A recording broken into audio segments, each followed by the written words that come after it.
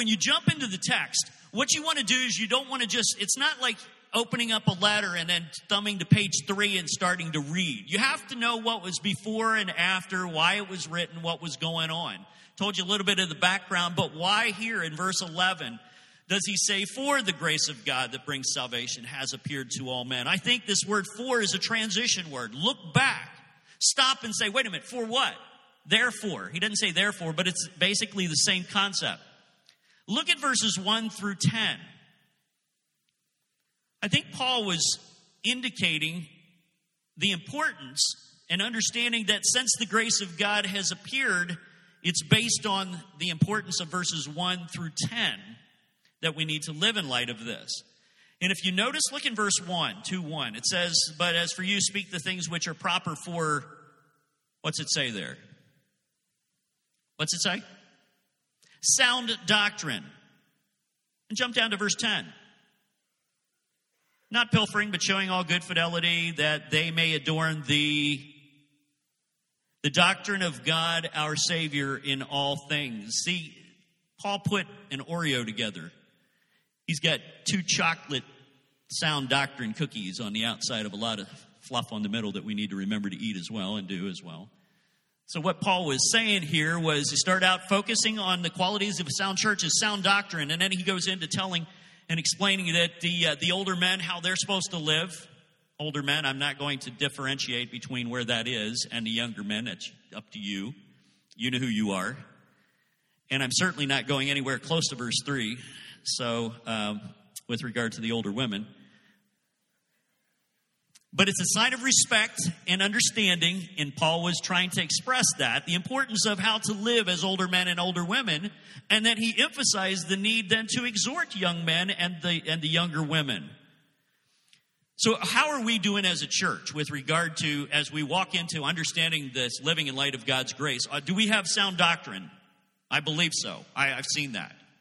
I'm one who will preach and teach sound doctrine. Pastor Josh as well. Pastor Dan as well. We sat down this past, I think it was last week, and we talked about our continuum of care from preschool or really kindergarten or nursery all the way up through our adult 110 groups and Bible studies. And we were looking at the material. Is this what we need? Yes.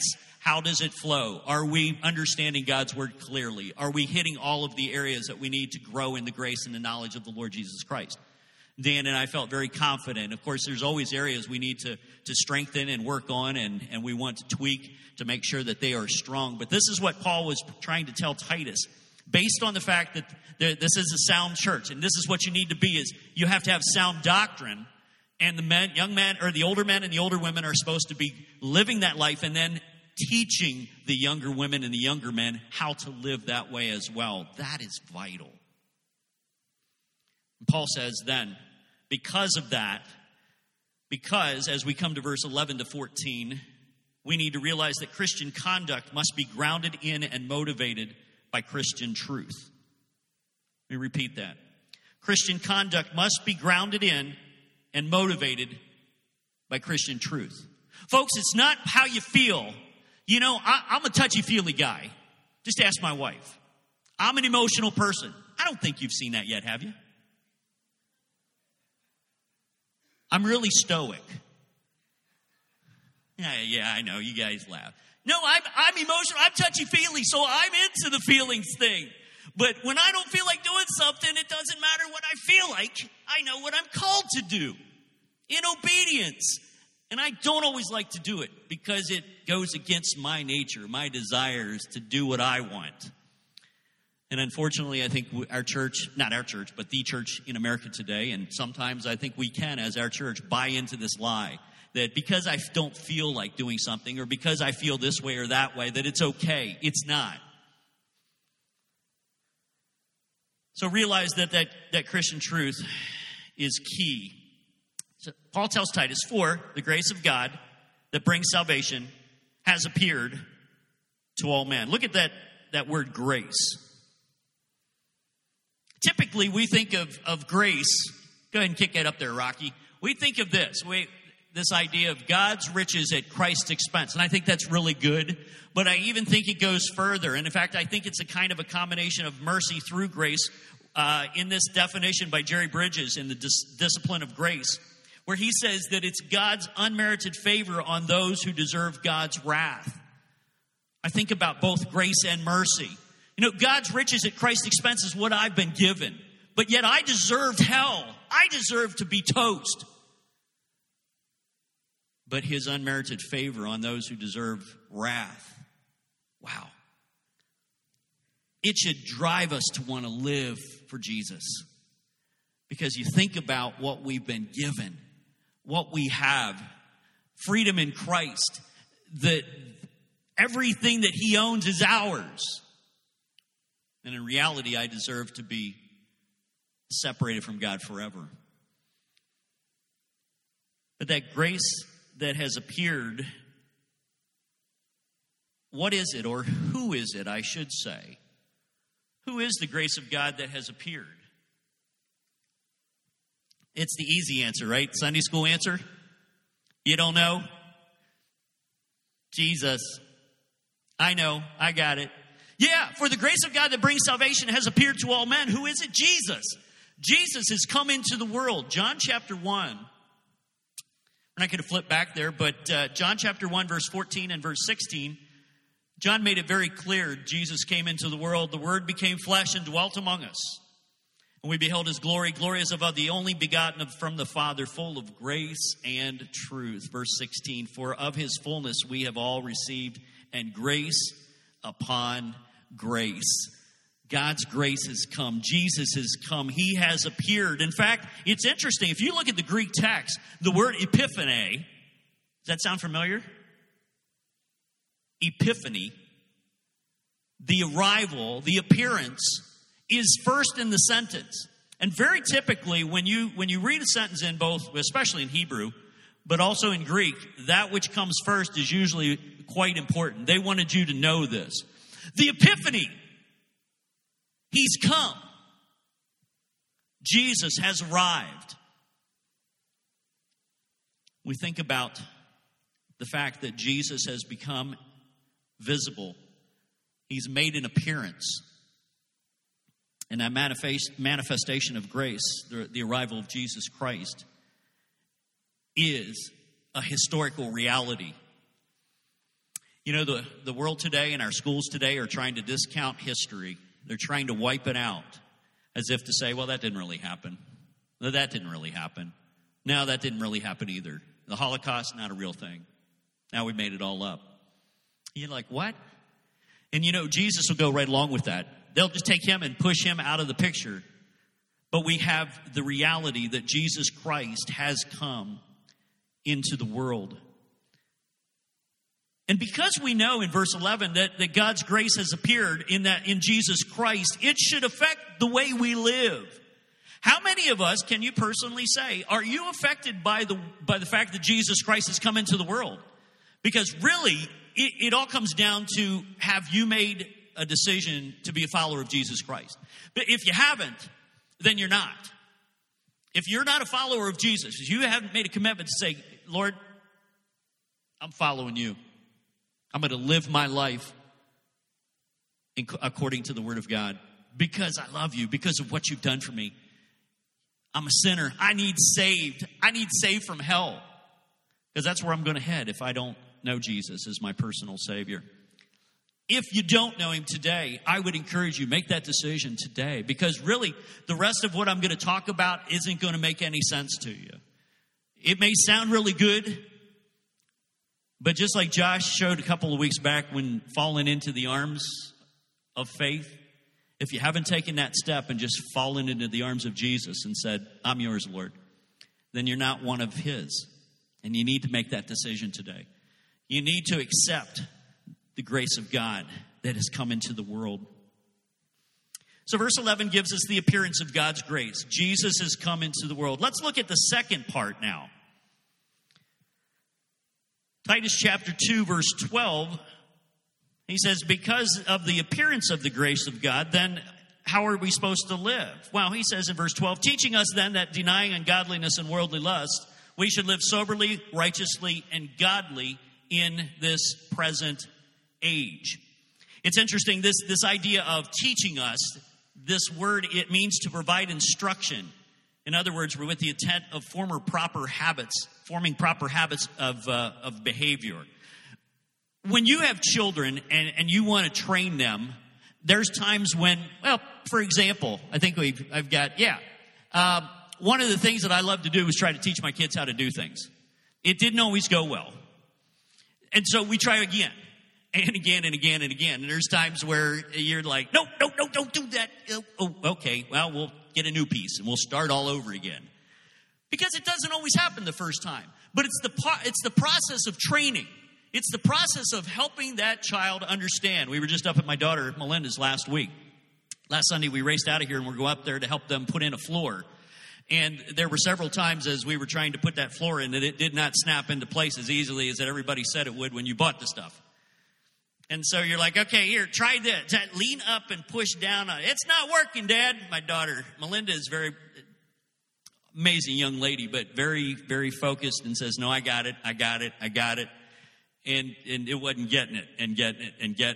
And so we were working, and it's like, here, let me try this. No, we tried that. Okay. But eventually, like, oh, okay, yeah, we got it. Okay. We training and instructing and guiding. And this is what Paul is telling Titus. Teaching us, training up a child in a sense is the way we are working on it. We are called to do two things. First is the negative. Paul focuses on the negative in denying ungodliness and worldly lusts. Now, this idea of denial is really rejecting or abandoning. Back in Timothy, Paul told Timothy to flee youthful lusts. Do you know what that means? What does flee mean? Flee, right. It's really simple.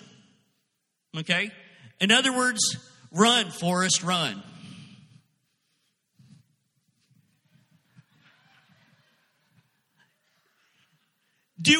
We don't tend to do that though occasionally, do we? When we're around sin, we kind of meander at times, don't we? Like, well,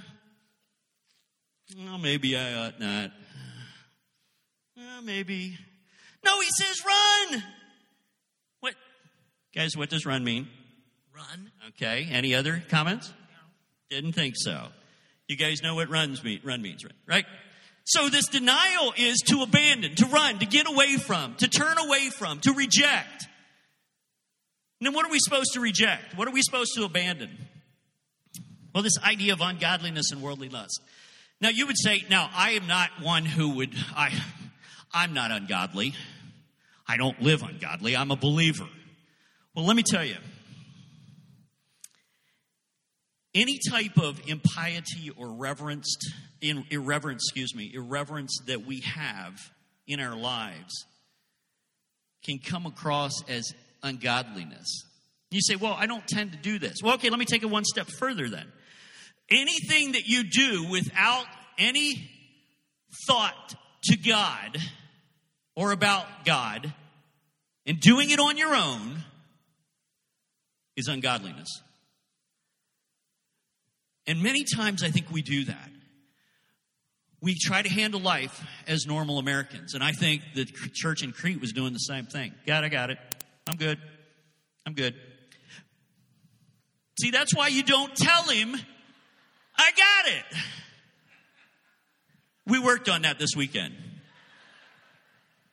Like, okay, I changed my mind. I changed my mind. I'm good. I'm down. That's where you go. Oh, Lord, please don't destroy me. Now, it's interesting. Jared Bridges, in his book called Respectable Sin, says this: ungodliness may be defined as living one's everyday life with little or no thought of God or of God's will or of God's glory or of one's dependence on God. When I live my life and I don't give any thought to God, I'm living in ungodliness. And Paul says that's not the way we're supposed to live. We are supposed to deny ungodliness. Jesus should be so focused in front of us that you can't squeeze anything between him. He should be so close to us that there's nothing that comes between us. Otherwise, it becomes idolatry, and we focus on, really, we become the God of our own universe, and I got it, God. And then that happens. So Paul says, deny ungodliness, but then he goes on and he says, if we live our lives in ungodliness, even as believers, then we tend to succumb to the worldly desires, the worldly lust, the desires of our heart, the lust of the flesh, the lust of the eyes, and the pride of life. Now tell me, how many of you here this week haven't had any trouble with any of those? Anybody? You doing well this week? Lust of the flesh, lust of the eyes, pride of life. Well, I'll tell you what, we live in this all around us. It's everywhere. It's on TV. It's on the video games. It's on movies. It's in the papers. It's in the media. It's on your internet when you try to read an article and you have these things dancing up and down the side of these ads that you're going, "Wow, you're kidding me. I don't want to see this stuff." But you get drawn to it because it's worldly lust. It's the desires of our heart. In ourselves, we want that stuff because that's who we were. Remember, Satan has no more power over you. Sin has no control over you. Power of sin is dead, but the presence and the influence is still there, and it's still going to tempt you. It is still going to try to lure you, and many times we do succumb to that when it has no power over us. Teaching us that denying ungodliness and worldly lust, how are we supposed to live then? In the positive, then, Paul says we are to live soberly or self-controlled, righteously, and godly. And I love to think of this as inward, outward, and upward. First, he says we need to live soberly or self-controlled. That's where we focus inward. Because I know I have plenty of work to do. I always have plenty of work to do on myself. Self-controlled. Am I living self-controlled? Fruit of the Spirit is love, joy, peace, long-suffering, gentleness, goodness, faith, meekness, self-control. That's that same thing. Paul says to Timothy as well, if we don't have the spirit of fear, but of power, of love, and of a what? A sound mind, self-control. So it starts with me inwardly. It's my personal self-control. It really means to have right thoughts about what one should do or to let one's mind guide one's body. Many times I think we let our body decide what our mind wants. Because it feels good. And if it feels good, then I do it. And then I'm going, wait a minute, why did I even get here to this point? It's because we've stopped thinking. We have entertained ourselves. So Paul says, inwardly we start, then outwardly is the second one, that's righteously. So soberly is inwardly, righteously is outwardly. In other words, a personal choice to live by the divine standard, i.e. God's word, every day with every person in community without reservation. It's how I live. It's how I live my life around people. And I don't always succeed. There are times I can be selfish or I can be bitter. I can be short with people. You don't typically see it. It does come out.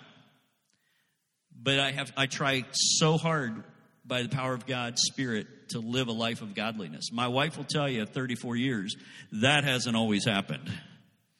She could give you plenty of examples that I'm sad to say. But thank God for forgiveness. Amen? And that's the thing. Don't continue living there. Don't say, well, I just can't change. That's just always been the way I've always been. No. You don't have to continue to live that way. Soberly, righteously, towards others. And then last, godly, which I see upwardly. And really, it's the opposite of the ungodliness in that earlier part of the verse. So we're supposed to deny ungodliness and worldly lust, and we're supposed to live soberly, righteously, and godly, inward, outward, and upward, which will change the way we see everything. You think about that, soberly, righteously, and godly in this present age. How hard is it? Y'all having fun living godliness in this righteous age?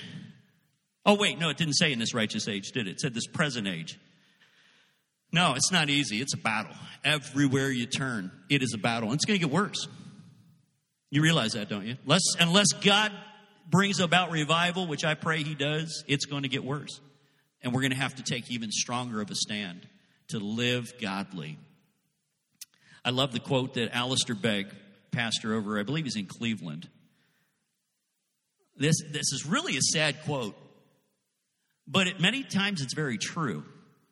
If truth were told, most of us spend longer each day on personal cleanliness than on practical godliness. Would you agree?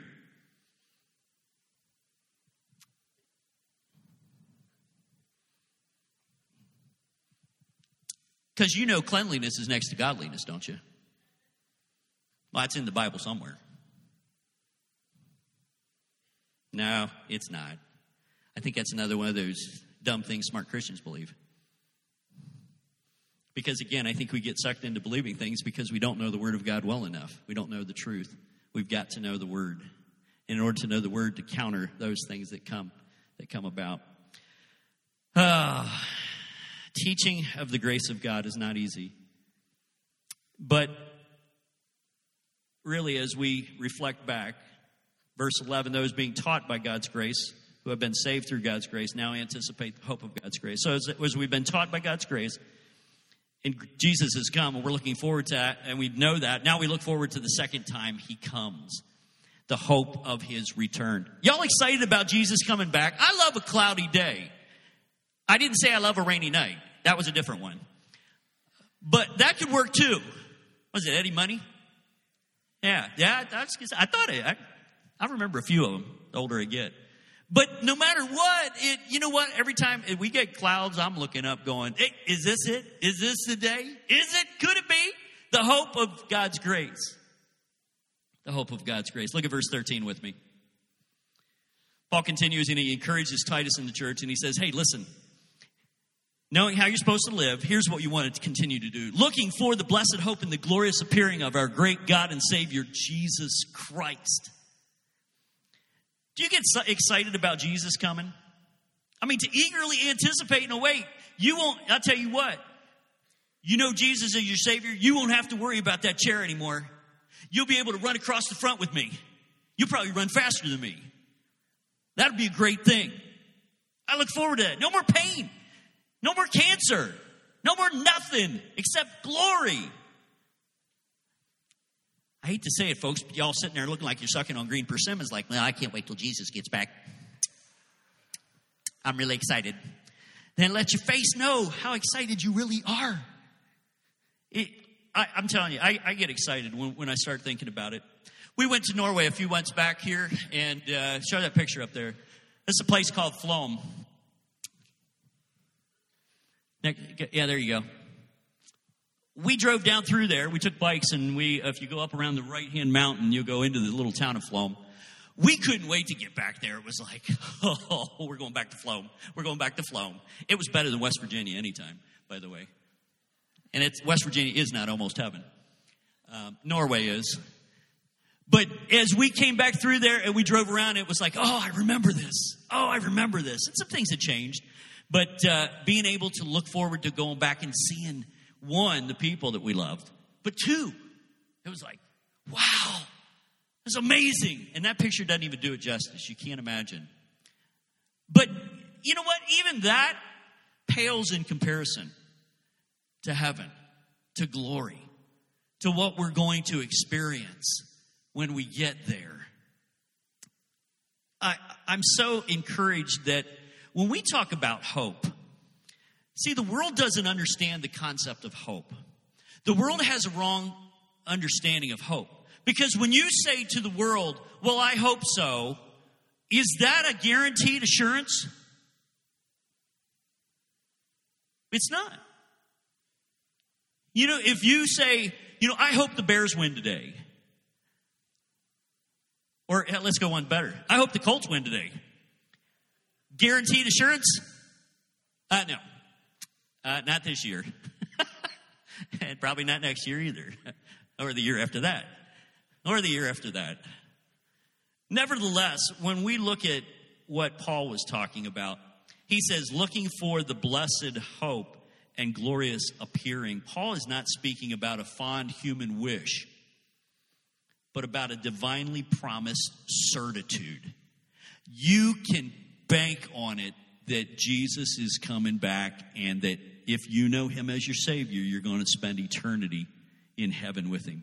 And let me add the negative side to that as well. You can bank on it that if you don't know Jesus, you will spend eternity separated from him forever. I don't want that to happen to you. I want you to know Jesus today. That the grace of God has appeared for you, for you, for you, for all of us. But we have to make that decision. We have to be the ones that make that decision. And if you have, it's what 1 Peter says. In fact, turn back with me to 1 Peter.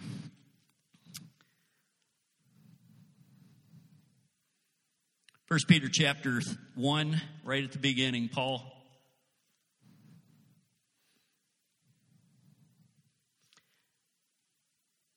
Peter gives this declaration and this encouragement, just like Paul does.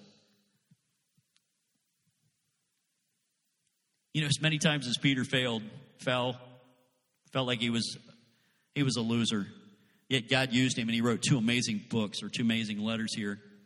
Look at verse 3, 1 Peter 1:3. Blessed be the God and Father of our Lord Jesus Christ, who, according to his abundant mercy, not mine, has nothing to do with me, as Josh was talking about the 5 solas these last 5 weeks, who, according to his abundant mercy, has begotten us again to a living hope. He's the one that raised me up off the ocean. I was dead laying on the bottom. Nothing that I could do. He has raised me up. He has begotten us again to a living hope through the resurrection of Jesus Christ from the dead, to an inheritance incorruptible and undefiled and that does not fade away, reserved in heaven for you who are kept by the power of God through faith for salvation, ready to be revealed in the last time. Man, there's talk about the 5 solas. You see, it's all about Jesus. It's not about me. It has nothing to do with me other than, you know what? I have to follow. I have to make that decision. That's a tension there that somehow is like, oh man, how's that work? I don't know. But I know he saved me. I know he's raised me because of what Jesus did on the cross. And because of that, we have that hope of the future. Changed bodies, 1 John chapter 3, verse 2. No more pain, no more sorrow, no more tears, Revelation chapter 21. No more death, 1 Corinthians chapter 15. What hope we have. Are you excited? Even when the rain comes down and the storms blow, even as we get the physical rain out there today, and we feel sometimes the emotional and the spiritual and the relational rainstorms and the thunder and the overwhelming fear that comes when you don't know what's going to happen. He's there. He's always been there. He always will be there. And we have that to look forward to. In the Psalms, many times the psalmist would put the little word in there called Selah. If you've read through the Psalms, you've seen this word. You know what? Who knows what Selah means? What's it mean, Christy? A little louder? Oh, yeah, okay. Well, I'll give you a pause to think about it. I put you on the spot. I saw you raised your hand. Sorry about that. Don't scratch. You might make a call on you. I do that with kids that I work with, even with the adults I work with. Oh, you moved. What was that? You have a question? No. No, we stop and we think that, Selah. Selah. I mean, even the sound of it is just stop and pause and think about that. Close your eyes and see Norway. For us, it's amazing. Heaven's going to be far greater. Well, Paul doesn't stop there, and we want to wrap up here with this last verse in Titus chapter 2, verse 14. He's talked about the appearance of God's grace. He's talked about the teaching of God's grace. He's talked about the hope of God's grace. And last but not least, while we still remain, we have one more thing to do. It's the work of God's grace. Look with me at verse 14. Who gave himself for us, that he might redeem us from every lawless deed and purify for himself his own special people, zealous for good works. Isn't it great that Jesus did all the work for us? I love that first phrase. Who gave himself for us, voluntarily, sacrificially, willingly. Why? Well, Mark chapter 10, verse 45 says he came to ransom us because we were held captive by sin and Satan, and he paid the penalty, as Josh has been teaching these last few weeks. That's what it's all about. It's about grace and what he did. He paid the penalty for us. God's riches have been given to us at Christ's expense when I deserved hell. He gave himself for us. But he doesn't stop there, does he? He says he gave himself for us that he might redeem us from every lawless deed. You say, wait a minute, Pastor, I thought, we're saved, we're good. Well, again, I think that's why he's just been talking about the importance of the teaching of the grace of God. Teaching us that he's going to take those lawless deeds and get rid of them. But in the process, he teaches us you have to deny ungodliness and worldly lust. And we need to live soberly, righteously, and godly in this present age. See, it's the whole picture. It's the whole perspective. But he's done that for us, and ultimately he's going to redeem us when we get there in glory from every lawless deed. The Greek there is to release us from the bondage and the penalty of sin. Sin no longer has dominion over us. If you want to read a great passage, or several sections, read Romans 6, 7, and 8. Romans 6, 7, and make sure you don't stop at the end of Romans 7. Please go on to Romans 8. There is victory, and there is hope, and there is joy. Because I think a lot of us live in Romans 7 where we get stuck. I don't do what I want to do and I do what I don't want to do. Oh, wretched man that I am. I don't know what to do. I get so frustrated because I don't want to do that and then I do it. And I want to do this and then I don't do it. And the only way we can is because there is therefore now no condemnation, Romans 8:1, for those who are in Christ Jesus, who do not walk according to the flesh, but according to the Spirit. The Spirit of Christ that lives within us. If you know Jesus Christ as your Savior and you're really struggling with something today, let me ask you this question. Have you taken the cord that God has given you and plugged it into the Holy Spirit? Or are you trying to live without the power? See, that's what outlets are for. When you get your vacuum out and you go to or use it in your house, if you didn't plug it in, how well is it working? You'd look really stupid.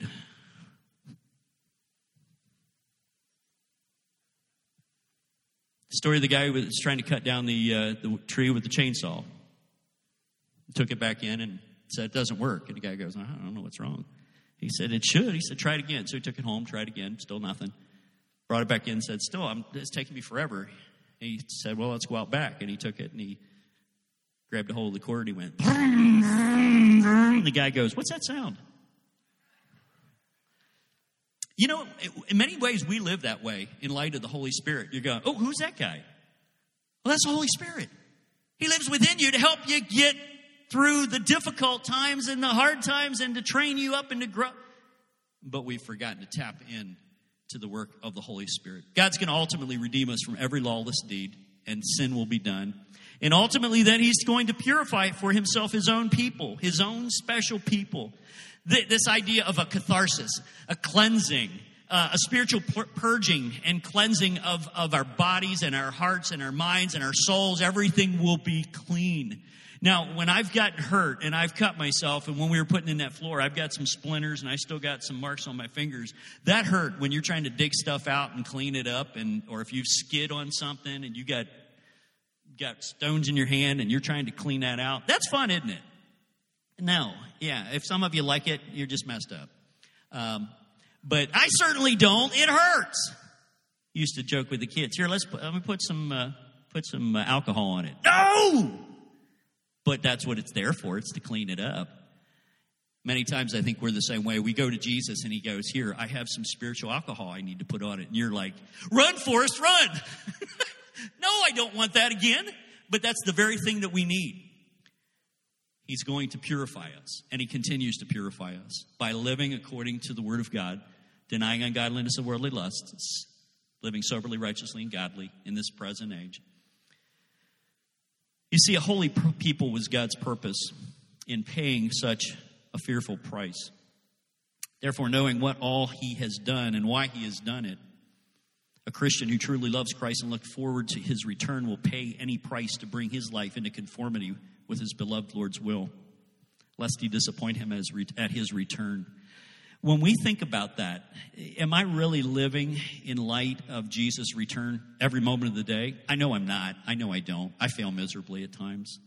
I totally forget about things. I get so focused on the here and now, right here and now, that I miss out on knowing that Jesus is coming back. And then that's where I fail. That's when I fail miserably. John MacArthur said, just as we formerly were possessed and enslaved by sin, now we are possessed by and enslaved to Christ. Isn't that a great thought?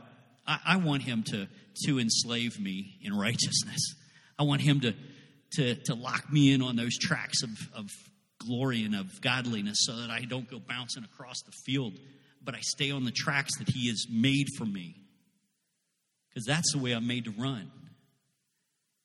So oftentimes we think that freedom is so much better. In reality, it's being locked to the tracks of righteousness, that it's taking us to the very place and it's running smoothly the way he wants us to be. Well, ultimately, God then works through us by being zealous for good works. Look at the last part of this verse. It says, who gave himself for us that he might redeem us from every lawless deed and purify for himself his own special people, zealous for good works. I want to end on this thought. Are you enthusiastic or desirous about doing good works? Are you eager to serve and please God? We say that our goal is to please God. We make it our aim to be pleasing to him. 2 Corinthians 5:9. That's my goal. How eager and do I look forward to it? I'll tell you, I know Josh has said too that we love serving you all. And I was looking forward to getting up here today and have an opportunity to share with you because I love sharing God's word. I love teaching. I love equipping. I'm so thankful for the opportunity that God has given me at this point in life to be able to help people grow in the grace and knowledge of Jesus Christ. And I get excited about that. There's times when I'm tired, though, and it's hard physically that you think, man, I just don't have any more in the tank. Tom, you've been there. It's like, okay, God, you're the one that's going to have to do it because I can't do it anymore. And that's exactly where he wants us to be. But are you eager? Are you zealous for that? Do you have that desire to be the husband, the wife, the employer, the employee, the son, the daughter that God has called us to be? You know, it sounds really ethereal and really spiritual, but it's just through obedience and living a godly life. Ephesians 2:10, Paul was writing to the church at Ephesus, and he said, for we are his workmanship, created in Christ Jesus to good works. Matthew 5:16 says, let your light so shine before men that they may see your good works and glorify your Father which is in heaven. I rejoice when unbelievers actually give me praise to God's glory. And that's amazing to me. But yet, Jesus said that would happen when we live a life that's pleasing to him, that gives glory to God, that shows a difference in our lives. Again, MacArthur says this in his commentary on Titus. Good works are not to be an adjunct to our Christian lives, something that we do at our convenience, but are rather to be a natural, integral, and zealous part of our daily living. Are your good works, living in light of God's grace, the good works of God's grace, is that an integral part of your life, or is it just an addendum? It makes a difference as to how we live in every aspect of our lives. So I bring it down to this. My question is this. How are you doing? How are you living in light of God's grace? 4 questions. I think, are they up there? Yep, there's one. Have you received the salvation of the appearance of God's grace? That's the most important. If you haven't received the appearance of Jesus coming and received him as your Savior, then you're lost. And none of the rest of this will mean anything to you. Oh, you can try to do it, but you will fail miserably. And ultimately, you will be disappointed when you get to glory. And he says, I never knew you. So that's the most important. Second, are you growing through the teaching of God's grace? When Paul tells Titus, he says, deny ungodliness and worldly lust, rather live soberly, righteously, and godly in this present age. Am I doing that? Am I striving to do that? To live that way according to God's word? Third, are you anticipating the hope of God's grace? You know, if you're living soberly, righteously, and godly, you can't wait till Jesus comes back because I want to go, look, we did it. Yes, you did it through me. Yes, I made it. You know, running a 5K, the hardest part's the last stretch to get across the finish line because you just want to go, I've got nothing left in the tank. But for some reason, when you see that finish line, something happens. It's like this adrenaline surge. And you just kick it in high gear. You guys are runners. You run, don't you? Yeah, you know what it's like. You see that end, and you're like, there it is. Yes! I passed 10 people the last 5K that I run in the last 50 to 75 yards. 10 people, because they were staggering, and I was like, I'm going to blow past them. And then I hit the finish line, and it was all over. But you know what? When we get to glory, though, it's just beginning. That's the great thing. Finally, have you contemplated recently Christ's sacrifice in your responsibility through the work of God's grace? Everything that Jesus has done for you. Is it changing your life? Are you living in light of God's grace today? That's my question. That's my challenge for you. Maybe think about how that's going to happen this week. Maybe the next time they go to India. Maybe that's something you say, you know what? I want to do that. I want to go there. I want to be different. Because this life is short. Folks, this life is it's gone in a heartbeat. They'll shut the lid in no time. And you look back and you say, wow, what was it worth? Well, living in light of God's grace, it's worth everything. That's my hope and my prayer for you today. We're going to have a word of prayer. The guys are going to come, and they're going to play some music here. We're going to take up an offering, and then I believe Fred's going to come up. We've got an update on our 30 for 30 as to what's going on, some exciting things that are taking place right now. And Fred and some of the guys on the board, I know there's a couple that are in the sound booth that are working now, but the guys on the board will come up and join Fred after that, just share for about 5 minutes, and then we'll wrap up with the benediction, and we'll call it a day. But we're excited about what God is doing, and continue to pray that God will continue to use Wawasee Bible here in this community. Let's pray, guys. Father in heaven, thank you again for your love for us, unconditional. When we fall so miserably, yet you love us. You draw us back. You lift us up. You brush us off. You've purified us. You've made us for good works, to serve you. Lord, help us to live in light of godliness, live in light of your grace. Help us to say no to the ungodliness and the worldly lusts that are out there, the desires of our heart, the things that try to lure us in. Satan knows what they are. Lord, thank you for your grace and your love and your mercy. Now, Lord, as we wrap up our day today, and even as we give our monies to you, Lord, may it be a sweet-smelling savor to you, an offering that would be pleasing to you. Father, thank you for Josh and the team. Be with them tonight as they sleep. We pray all this in Jesus' name. Amen.